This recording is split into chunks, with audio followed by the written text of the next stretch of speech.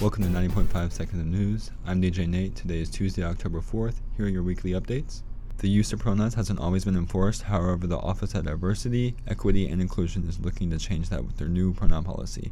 The policy is currently being drafted by university officials. More to come on this story.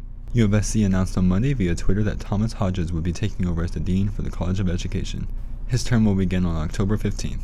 Carolina snagged another win against SC State in a rescheduled game on Thursday, September the 29th. Congrats to the Gamecocks. They'll be facing the Wildcats as they play at Kentucky this Saturday. October is officially LGBTQ+ History Month. In honor of this historical month, the Daily Gamecock has a colorful new edition that was released yesterday. Grab your copy on stands all across campus. I'm DJ Nate, and this has been 90.5 Seconds of News. WUSC hopes you have a great day and a wonderful night. Tune in every Tuesday and Friday at the top of every hour for that week's main headlines. See you next week.